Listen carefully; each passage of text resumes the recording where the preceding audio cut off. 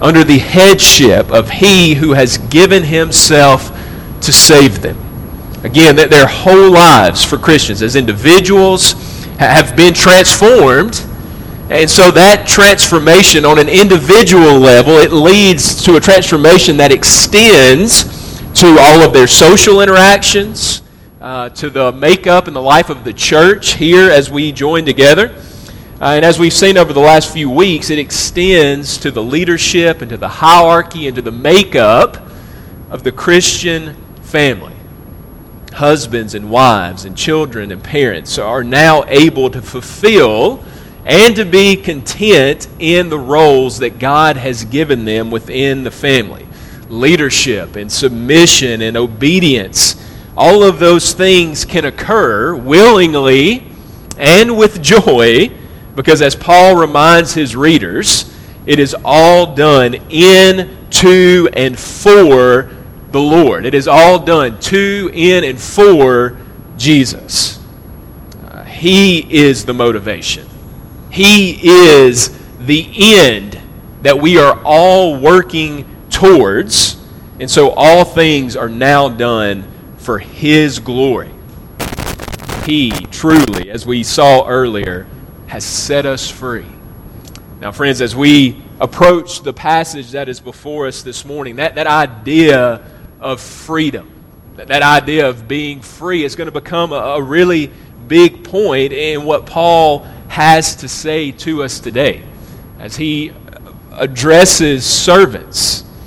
This idea of freedom would have been a big one to them. And so knowing Christ, knowing that in Him they have been set free, that He has made them rich beyond measure, secure beyond measure, happy beyond measure, is a truth that they are going to want to cling to, and we are going to want to cling to as well. And so with all of that in mind, let's read this passage one more time, Colossians chapter 3, beginning in verse 18, and reading through chapter 4 and in verse 1. Let's hear God's word. It says, "Wives, submit to your husbands as is fitting in the Lord. Husbands, love your wives, and do not be harsh with them. Children, obey your parents in everything, for this pleases the Lord. Fathers, do not provoke your children, lest they become discouraged. Bondservants, obey in everything those who are your earthly masters, not by way of eye service as people pleasers, but with sincerity of heart, fearing the Lord. Whatever you do, work heartily as for the Lord and not for men, knowing that from the Lord you will receive the inheritance as your reward. You are serving the Lord Christ, for you will receive the inheritance, for the wrongdoer will be paid back for the wrong he has done, and there is no partiality.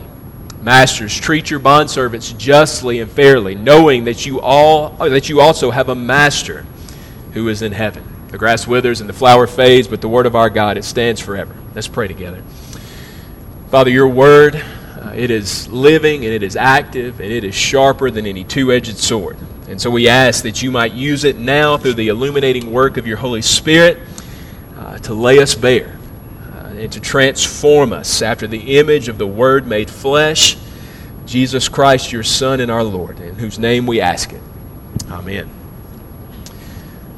Working hard or hardly working? Well, it didn't take me very long into my ministry career to figure out that most people assume that as ministers, Ben and I and Bill and others, that we do far more of the latter, the hardly working, than we do of the former, the working hard. You know, we only work on Wednesdays and Sundays, and then the rest of the time is spent, in relative ease, basically doing, I guess, whatever we want to do.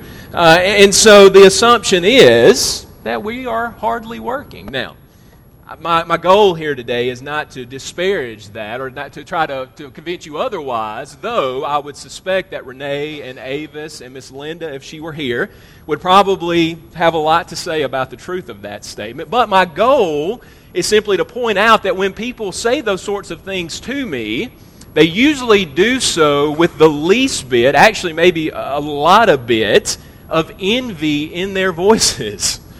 In other words, though they are on the one hand trying to disparage the ministerial profession just a little bit, they are on the other hand the least bit jealous Like they wish that they could figure out a way to work only a couple hours a day, 2 days a week. And look, I kind of get that. Working, even according to the Bible, according to Genesis chapter 3, is hard. Because of the fall, work is a difficult thing. Not only that, but very few of us are able to do what we love, able to do what gives us real joy for a job, and so that makes working even more hard. And then, of course, there are those workplace dynamics, our boss, our fellow employees, our circumstances, whatever they may be, that makes working even more displeasurable, right? Maybe it brings on discontentment. It makes us unhappy with the whole idea that we have to go to work. And so the assumption is wouldn't it be better if we could just stay at home? Or wouldn't it be better if we could at least sort of phone it in on those days, on Mondays apparently? I didn't realize that, but Mondays are supposed to be phoning it in.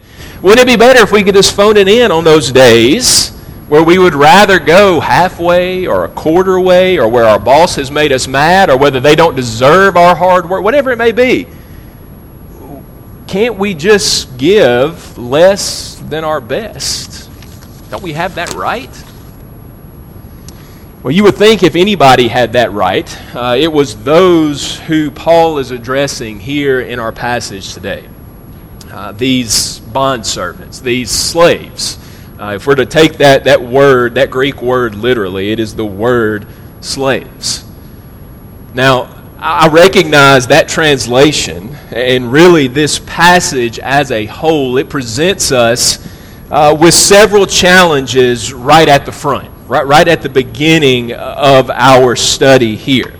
Many have used this passage, and others like it, particularly in the Old Testament, to accuse Christianity of, at the very least, accepting slavery. Maybe condoning it, maybe at least being okay with it. And maybe at the more extreme end, they have accused Christianity of propagating or promoting the idea of slavery. Now, to be sure, as a church, not just New Albany Presbyterian Church, but as a universal church, we need to recognize and accept and repent of our handling of this truth throughout the ages, okay? Because there have certainly been times where the church has not always done her part in seeking to secure the freedom of all people, even people within the direct scope of her work and ministry. Not only that, but many men and women in the name of the church have attempted to justify or encourage the practice of slavery. At the very least, we must recognize that too many times, even right now, we are, as God's people, far too indifferent to the plight of those who find themselves in these circumstances. In God's providence, yesterday, after this sermon was already written, I read a statistic through the news, and so you can take that for what it's worth, that there are almost 50 million people throughout the world right now living in slavery. 50 million. A lot of people. And as God's church, we should have something to say about that reality. But as we recognize where we have been with this issue, we also need to recognize to whatever extent that has been our position, to not address it or maybe even to propagate it, whatever extent that was the church's position. It has been the result of our own sinful hearts and not the result of what the Bible actually teaches us on the subject, okay?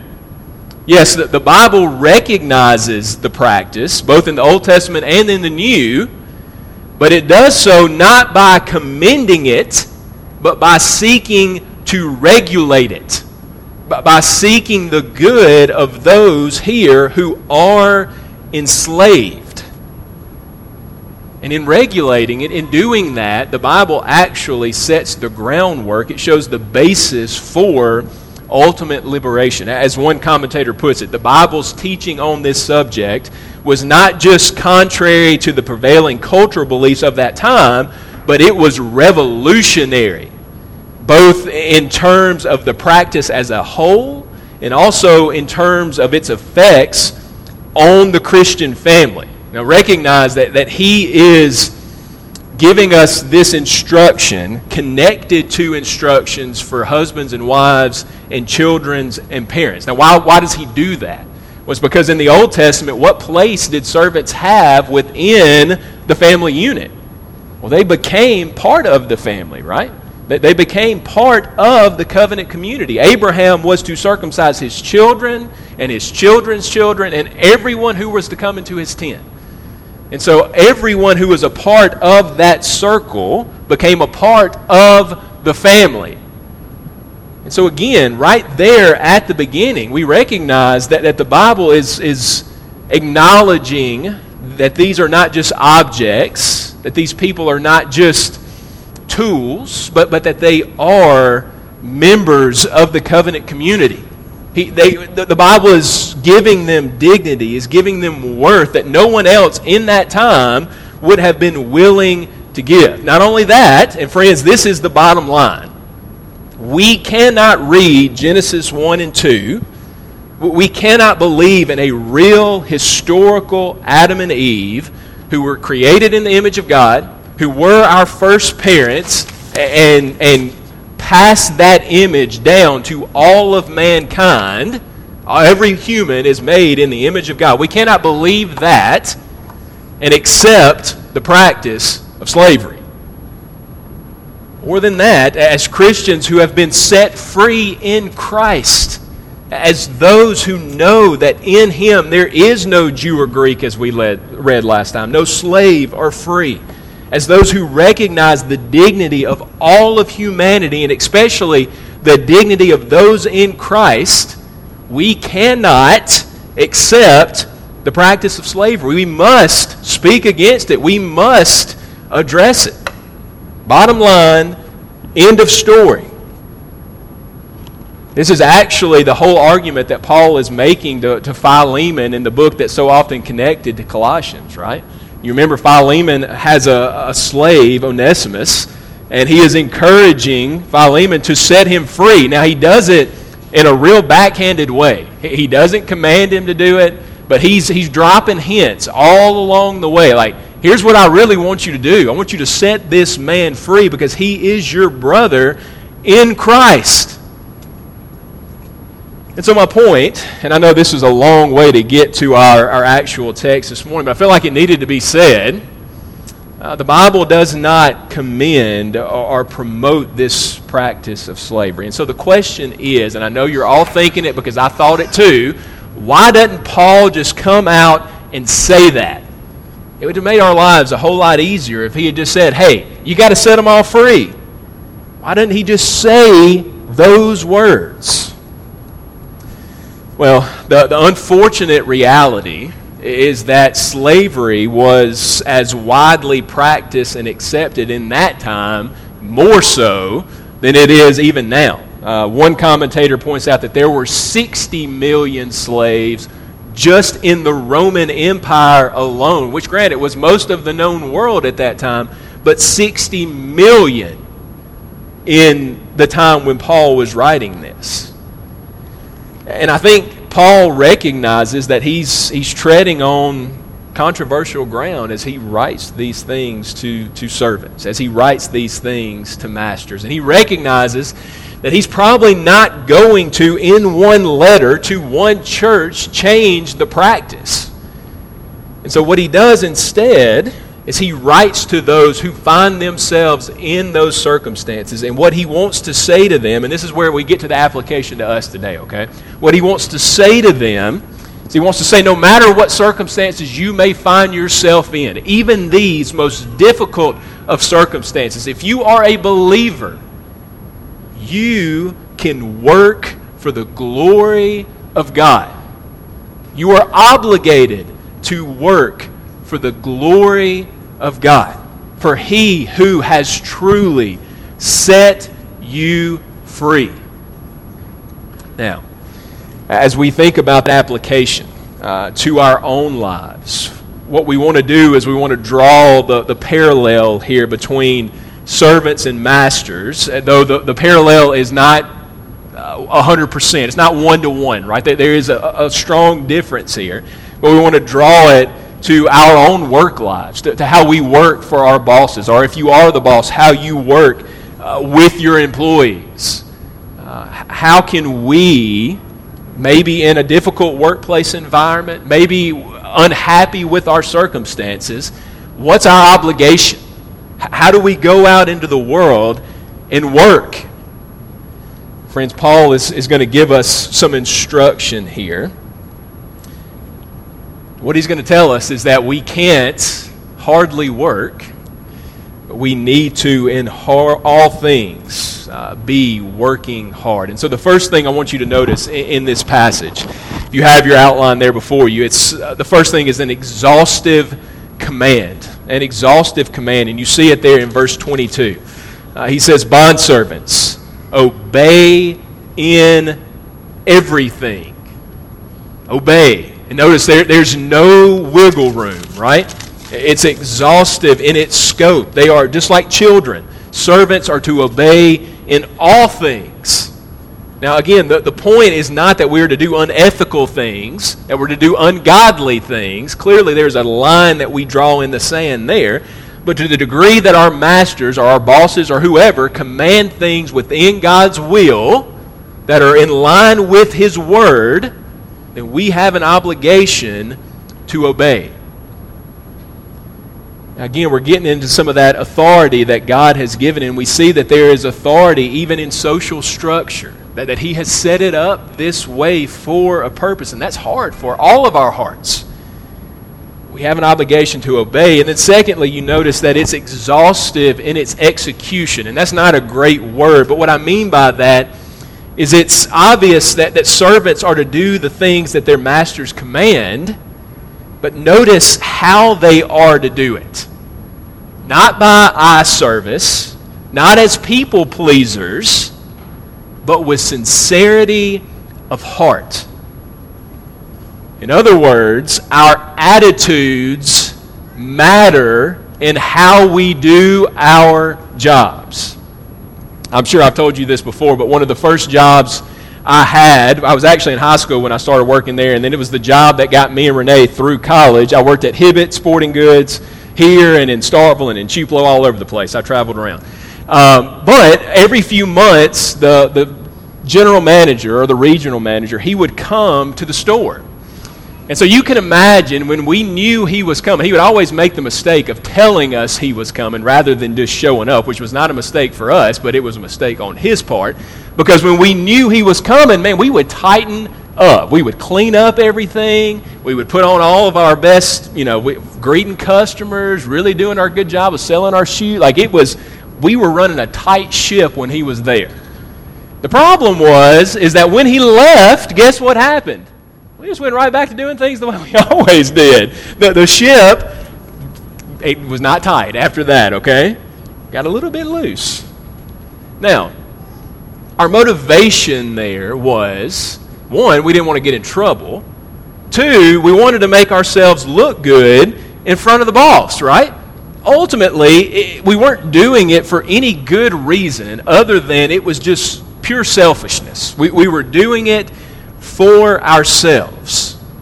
Now, I imagine I'm not alone in that. I cannot believe that I'm alone in doing things like that. I think we all recognize the truth that when the boss shows up, we got to tighten up, right? Well, Paul says that for Christian servants, Christian employees, that type of attitude, that type of kind of self-promotion, it won't fly. They're not to work for selfish ambition. Simply to get by, but they are to work with sincere hearts, fearing the Lord. Friends, I'm going to be honest with you. Even as I say that, I recognize the difficulty in it, how hard that is to work and do the things that we're called to do with sincerity of heart. Like, Getting stuff done is one thing. I can get it done, but when Paul asked me to do it with a good attitude, that's a whole different situation, right? Yet that's the call that he gives us.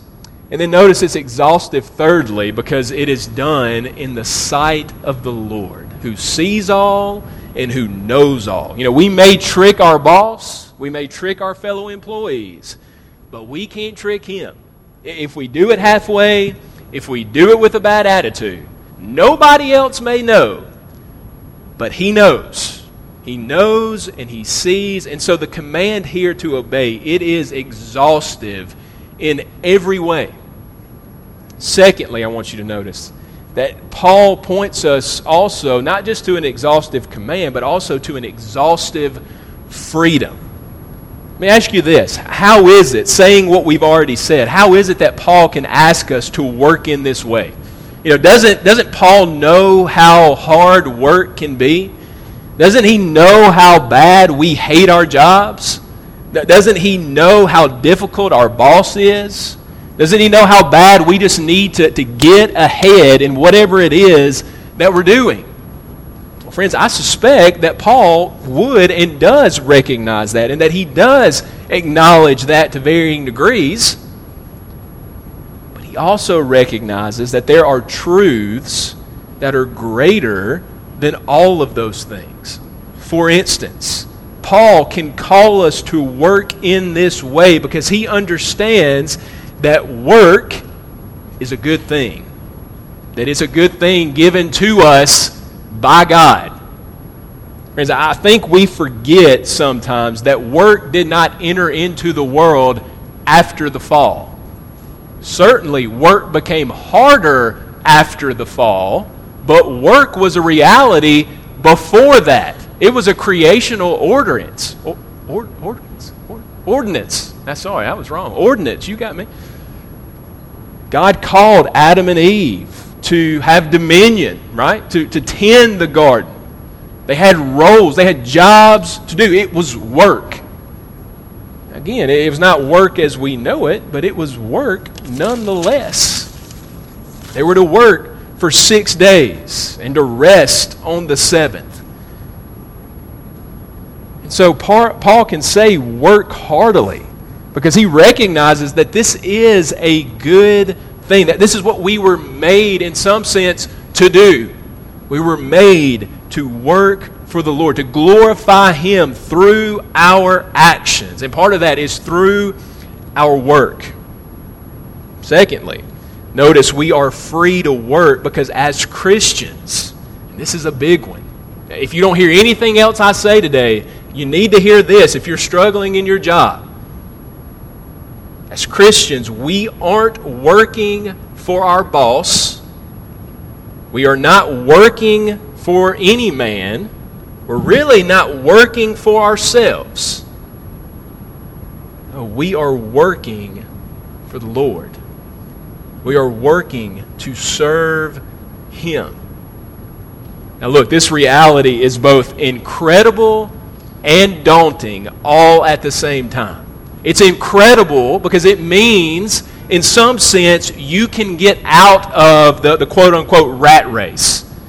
What I mean by that is not that we can stop going to work. Instead, what I mean is we don't have to try to make ourselves look good anymore. We don't have to fight tooth and nail to get up the corporate ladder. We don't have to work ourselves to death simply to please men.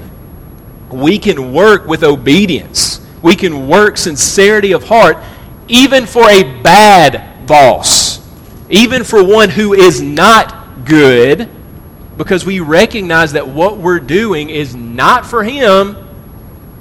We're doing it for God. We're doing it for the Lord, even under the hardest circumstances. And friends, these slaves certainly knew that. There was joy. There could be contentment. I'm going to say that word to you again. Contentment. We can be satisfied. Even here, because our motivation is Him, right? He has freed us to work for Him. At the same time, this is a daunting truth, because again, We can't fool Him. We may be tempted to cut corners. We may be tempted to skip a step here or there, to do things halfway, and nobody else may know that we're doing it. But the one who saves us, He knows that we're doing it. He knows the reality of our hearts. Friends, He's not impressed with eye candy. He's not impressed with just outward appearances. He looks at the heart. And so recognizing that we work for the Lord, it leads us to great joy, but it also should lead us to great repentance, right? It should lead us to fall down before Him and to ask for forgiveness. So we work because we're working for the Lord. And then thirdly and finally, notice we are free to work because we recognize the true wages of both godly and ungodly work, okay? On the one hand, we can work hard.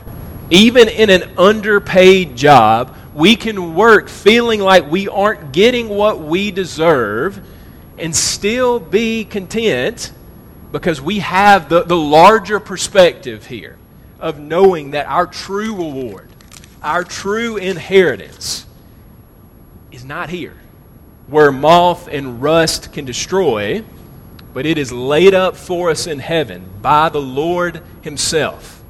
In other words, no man or woman may recognize your hard work, but God promises here that He recognizes it. And His reward and His inheritance are eternal. Now, I suspect that people are rolling their eyes at me right now. I don't see that. I'm not really looking either because I don't want to see it. But I believe that somebody, at least inwardly, is rolling their eyes at me right now. Because we recognize that it's easy for me to say this. It's a whole lot harder to do. But friends, if we believe Scripture, if we believe that there is an eternity and that God is there and that we're going to spend the rest of our days with Him in eternity, then this is what we have to believe. That this is not the end. That what's happening here is just a small portion of a larger reality. And that God has promised to lay up for us treasures in heaven. We recognize how countercultural this is in America, where everyone is chasing a dollar, where everyone is striving to get what they deserve. And that includes many Christians. But again, our perspective is not limited to the temporal. It's not limited to things that are passing away. If we believe what we claim to believe, then we recognize that we want things in the new heavens, in the new earth. We want things with our Savior. And so that's what we're working for. We're working for that. Now, on the other hand, we work hard because we also recognize that the wages of disobedience, as he says in verse 25, are that we will be paid back for our wrongdoings. Just as there will be rewards for those who have been faithful in God's providence, and we don't really recognize how this works because we know that we are resting in Him and Him alone, but this is what He says, that there will be a reality for wrongdoers. And there is no partiality, it says. And so we work. We work hard because we're working for the Lord. We recognize the truth of the inheritance. And quickly, it's exhaustive. And it applies to bosses too there in chapter 4 and in verse 1. I don't want to skip over that. Bosses, you are to be just and fair, knowing that you have a master in heaven who sees how you lead, who has given you the authority that you have. And so if you are a boss here today, you need to read chapter 4 and in verse 1 and take it to heart. But as we try to wrap this up this morning, I just quickly want to make 2 points of application, and they're there on your sheet before you. The first one is that nobody should work harder than Christians. Nobody. Because nobody has a better motivation than Christians. Let me say that to you again. If you are a Christian here today, nobody at your workplace should work harder than you, because nobody has the motivation that you have, which is who? It is the Lord that you're working for. And then secondly, nobody should be as content as Christians, because nobody has the security or the surety, both now and long term, that we have. And who is that security? Again, it is the Lord. Now, does that mean that we have to stay in our jobs forever? Does that mean you have to be in a bad job under bad circumstances for the rest of your life and just be content with it? No. Thankfully, we live in a place where changing jobs is not all that difficult. But what I do want to say to you is that as long as God has you where you are, walk with Him. As long as He leaves you in that place, you give your best, knowing that you are serving the Lord. And so whatever you are, whether you are the CEO of a Fortune 500 company, whether you're making minimum wage somewhere, if you are a student or an athlete or a stay-at-home parent, I don't care what you're doing, do it all to the glory of the God. If you're playing tiddlywinks in the yard, do it hard. Do it for the Lord. If you are a Christian, then do all things to the best of your ability, not to honor yourself, but to honor the one who has saved you. Friends, what a witness that would be to a lost world. What a witness to a world who believes the complete opposite of everything I have said up here this morning. What a privilege it is to serve and to walk and to work for our Savior. As we pray together, Father God, we ask that you would give us hearts that long to serve you in this way. Lord, we recognize how hard this is. The day in and the day out grind of our jobs is often overwhelming. We are often unsatisfied. We often have to face difficult circumstances. And yet, Father, we know that you are a sovereign God who puts us in very specific places at very specific times. And so we ask that as long as you have us wherever we may be, that you would give us the courage and the strength and the perseverance to work for your glory, to work hard wherever it is, and that through that hard work, people would not see us, they would not see the things that we are doing, but they would see our Savior. They would wonder, why is it that this person is so committed to hard work? And we would have the opportunity to say, it's because we are working for the one who has saved us. Lord, we thank you that we can look forward to an eternal rest, a rest that Christ has even now achieved for us. An eternity where we will be with Him, we will rest in His presence. And so, Lord, we ask that you would motivate us by that now. Lord, always keep Jesus before our eyes. We ask it in His name. Amen. Closing hymn this morning is hymn number 584. We're going to sing verses 1, 3, 5, and 6 of Go Labor On. 1, 3, 5, and 6. If you would please stand, we'll sing together.